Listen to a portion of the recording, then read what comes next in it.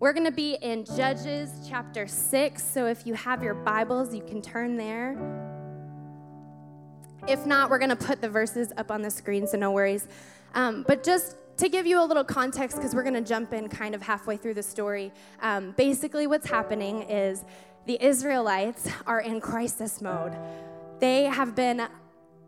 It's been generations since Joshua has led them into the promised land, and they're backslidden. They've started sinning against God again, and they're worshiping idols, and they are just doing evil in the sight of the Lord.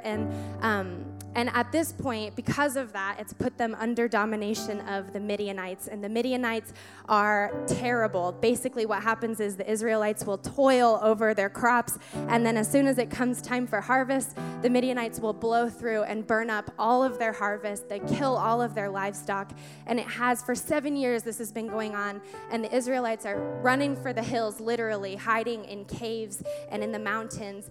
And so at this point, they're finally crying out to God, God, we need your help. And so we're going to pick up in Judges 6, verse 11.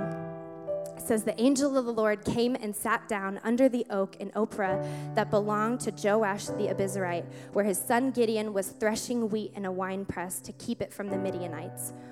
When the angel of the Lord appeared to Gideon, he said, the Lord is with you, mighty warrior. Pardon me, Lord, Gideon replied. Someone say, pardon me. Pardon me, Lord, Gideon replied. But if the Lord is with us, why has all this happened to us? Where are all his wonders that our ancestors told us about when they said, did not the Lord bring us up out of Egypt? But now the Lord has abandoned us and given us into the hand of Midian. The Lord turned to him and said, go in the strength you have and save Israel out of Midian's hand. Am I not sending you? Pardon me, Lord, Gideon replied, but how can I save Israel? My clan is the weakest in Manasseh, and I'm the least in my family. The Lord answered, I will be with you, and you will strike down all of the Midianites, leaving none alive. So God, right now, as we receive your word and we hear a word from you, God, I just ask that you would challenge us, that you would challenge even the hard parts in our own heart that we don't really want touched, God, that you would make us new, give us a fresh vision from you, a fresh revelation. God, would you speak through me? In Jesus' name, amen. Amen. Well, I want to preach a word tonight called Pardon Me, Lord. Turn to your neighbor and say, pardon me. Turn to your other neighbor and say, yeah, you heard him. I love the story of Gideon. I remember hearing this message when I was in high school, and it changed my life. I love it because when you strip it back, it's basically about an average human being with very average doubts and average weaknesses. But this same average human being was able to access a new level of faith to accomplish the assignment that God had for him. And so as I was reading this message, I was just thinking about God's plan for all of our lives and what it would look like if every believer actually walked in it. And 3 things immediately jumped out to me that we can learn from Gideon's story and when it comes to God's plan for our life. The first thing is this: your life is bigger than you thought. It's bigger than you thought. I've never threshed wheat before, truth. But when I was prepping the message, I was like, I should probably know what that looks like. So I searched some YouTube videos, and now I'm a pro.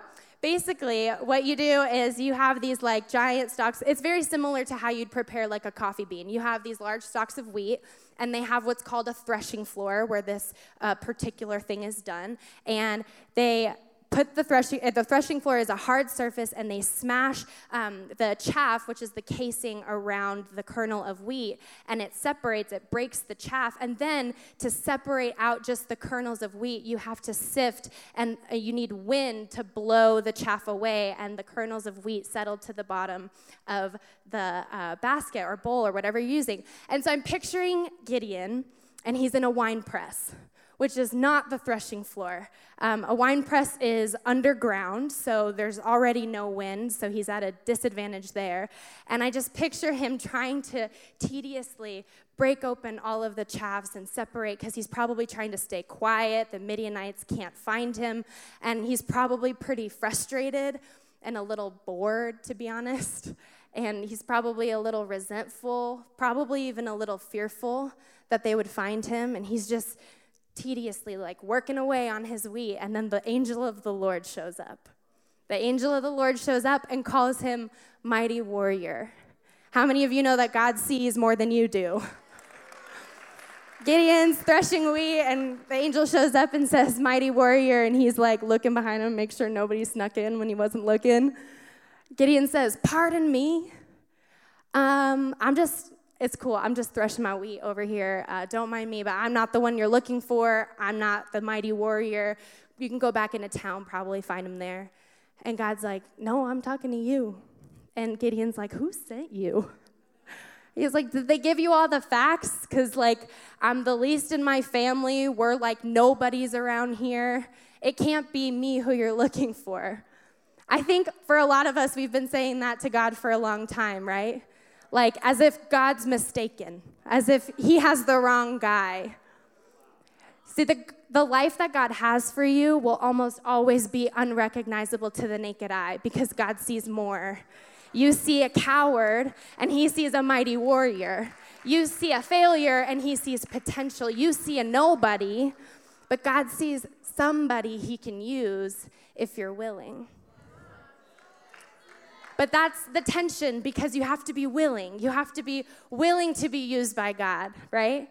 You have to be willing to risk the ocean. You have to be willing to get your hands dirty. You have to be willing to step out of the wine press, right? I think for a lot of us, we barter with God not because we don't think we're qualified, but because the wine press might be boring, but it is safe. It might be tedious, but it's predictable, right? We're bartering with God because we don't see what he sees. Some of you are in the wine press, threshing wheat by hand, tediously working away at something, and God's saying, I have more for you, but there's more. Your life, it's bigger than you thought, but you don't want to leave the comfort of convenience. Because it's convenient to blame everyone else for everything that's gone wrong in your life. It's convenient to continue to just date that person instead of trust God in marriage. It's convenient to come to church every weekend, but always just stay surface level, never go deeper, never join a group, never serve. It's convenient to trust God with your time and your talent, but never the tithe. It's convenient to just come and show a face on Sunday, but never invite God into your Monday through Saturday. We have to fight the complacency of comfort. As a church, we have to fight the complacency of comfort. I don't ever want to stay comfortable in my life when God has more for me. I don't want to stay hiding in the wine press when God says, but your life is bigger than you thought. See, our life was comfortable 2 years ago. We lived in Montana. We had secure jobs. We had a cute little house on the lake.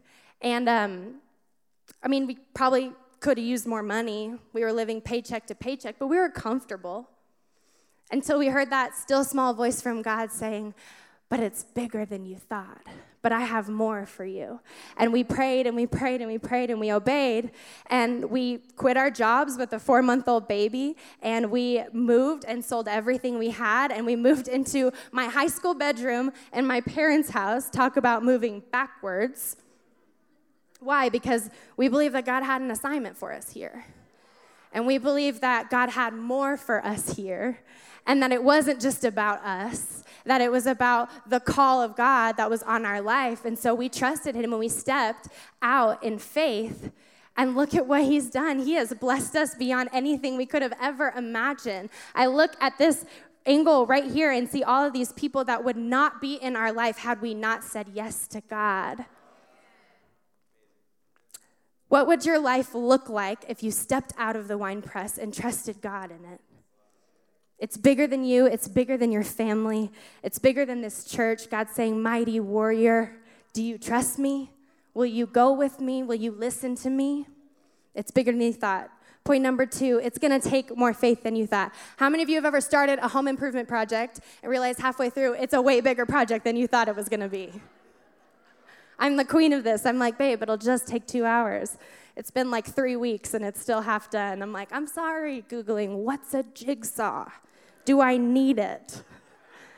Is there a DIY for that? There's a lady that I follow on Instagram. She's like the queen of DIY home renovations. She's like, ladies, don't be afraid of your power tools. You got this. And so I'm like feeling inspired one day. I'm like scrolling through like, yeah, I got this. Babe, I'm just gonna hang those shelves in Archer's room. I'm like texting him, he's at work, and he's like, okay. And I'm like, which one's the power drill? And so I like get all the things that I need and I start going to town, and I'm actually still not quite sure what I did. I managed to create 4 very large holes in the wall, and I had to do the walk of shame back to my husband with the power drill. And I looked at him and I said, say one word and I will cut you. Just fix it. See, I was inspired and motivated at the start, but the assignment was harder than I thought. It would have been one thing if Gideon assembles this massive army and it's like Braveheart and they have face paint on and they're like, hoorah, like grunting and stuff. And then they win this battle, but it's not what we see in the story. In fact, it's actually devastatingly hard to watch. Gideon assembles an army of 32,000 men, which pales in comparison to the Midianite army of 132,000 men. And then God says, hey, Gideon, there's too many men. You got to send some home. And Gideon's like, did you do the math? Like, the odds are already not in our favor.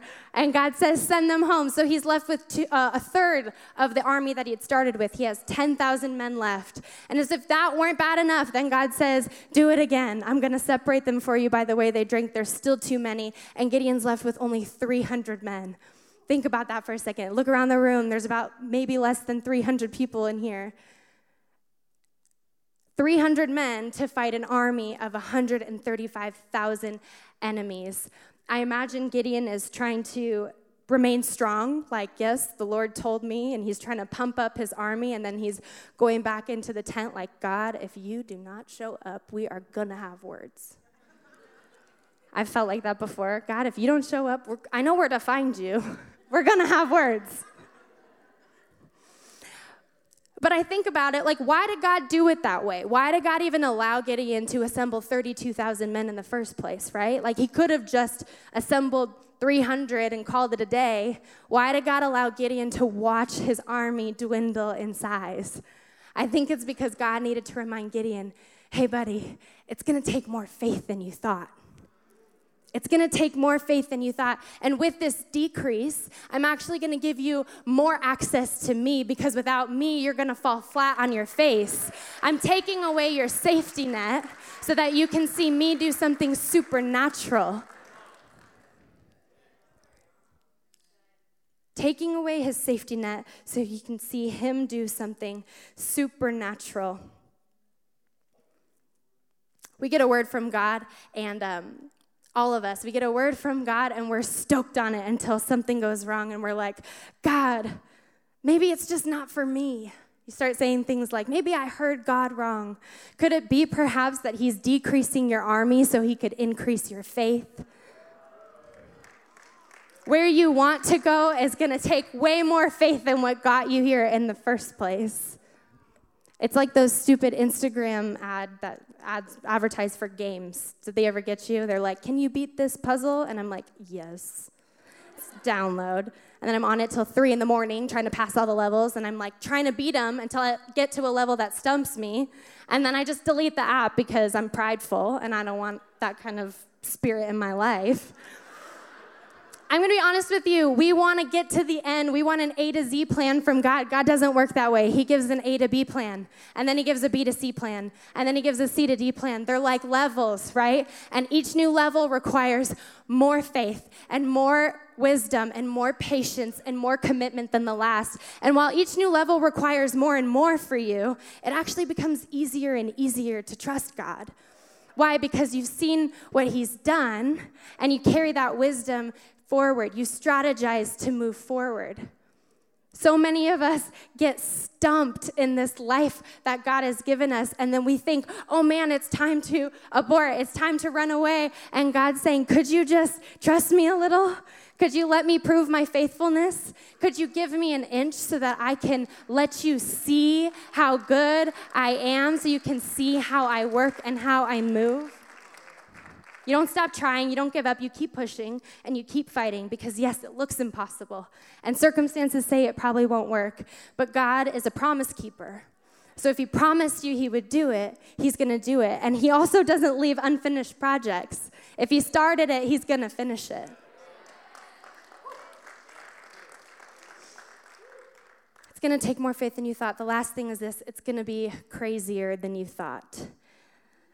In chapter 7, verse 19, it says this: Gideon and the 300 men with him reached the edge of the camp at the beginning of the middle watch, just after they had changed the guard. They blew their trumpets and broke their jars that were in their hands. The 3 companies blew the trumpets and smashed the jars, grasping the torches in their left hands and holding in their right hands the trumpets they were to blow. They shouted, "A sword for the Lord and for Gideon." Verse 22, when the 300 trumpets sounded, the Lord caused the men throughout the camp, the Midianites, to turn on each other with their swords. They win an entire war with not a single weapon. You know what we're good at? Telling God how to do his job.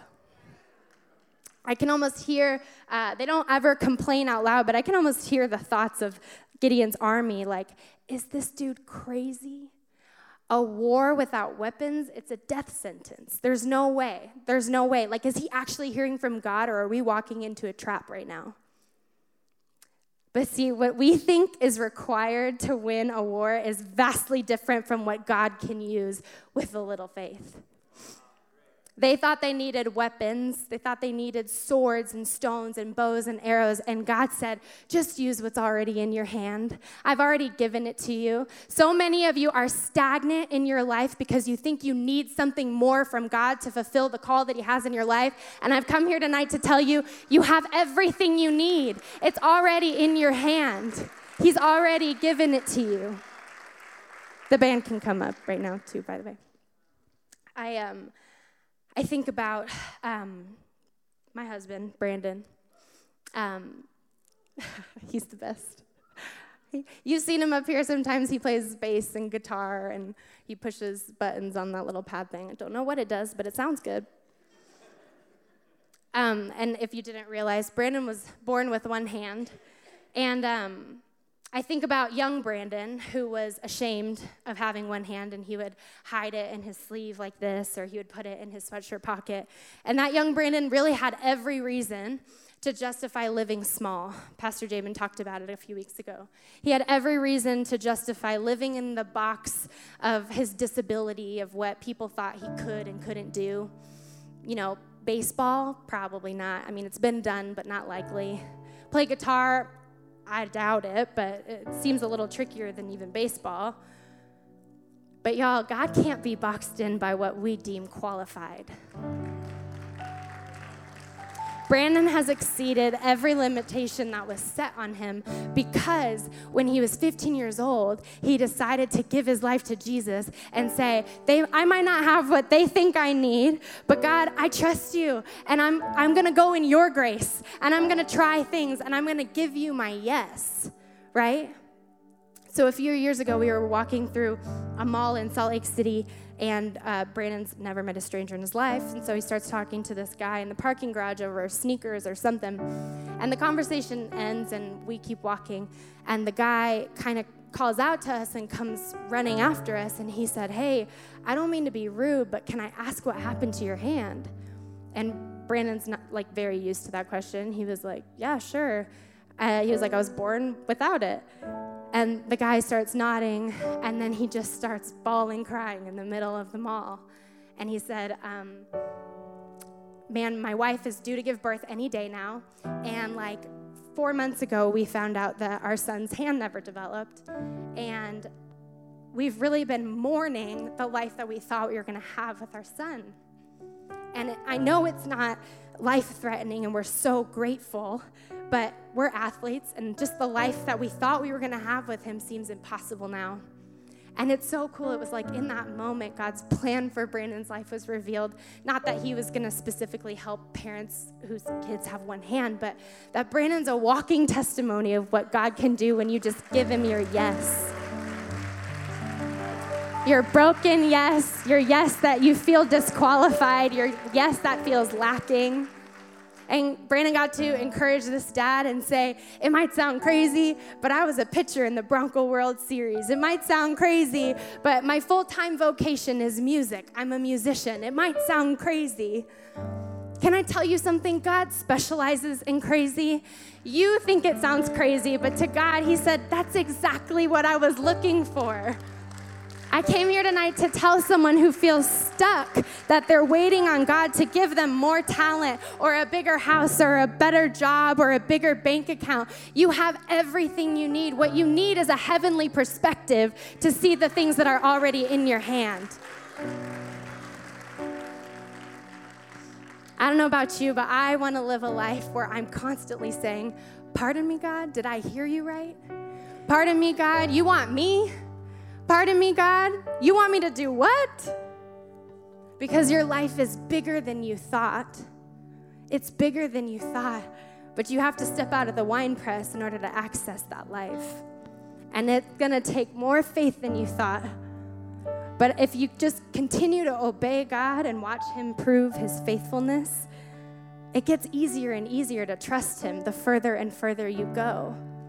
And it's gonna sound crazy, but just watch and see what God can do. Just watch and see what he can do with your yes. For some of you, stepping out of the wine press tonight looks like choosing to allow God a seat in your car, choosing to allow God, you're releasing control of your life to Jesus. And maybe you've never done that before, and I'll tell you what, the comfort of convenience will tell you that you need all the answers to make a decision like this, that you could probably put this decision off, have fun a little longer. You have a date at the club next weekend. You don't want to miss that, so surely making a decision like this would ruin that. Can I tell you that there's never a better day to release control of your life to a God that sees way more than you do?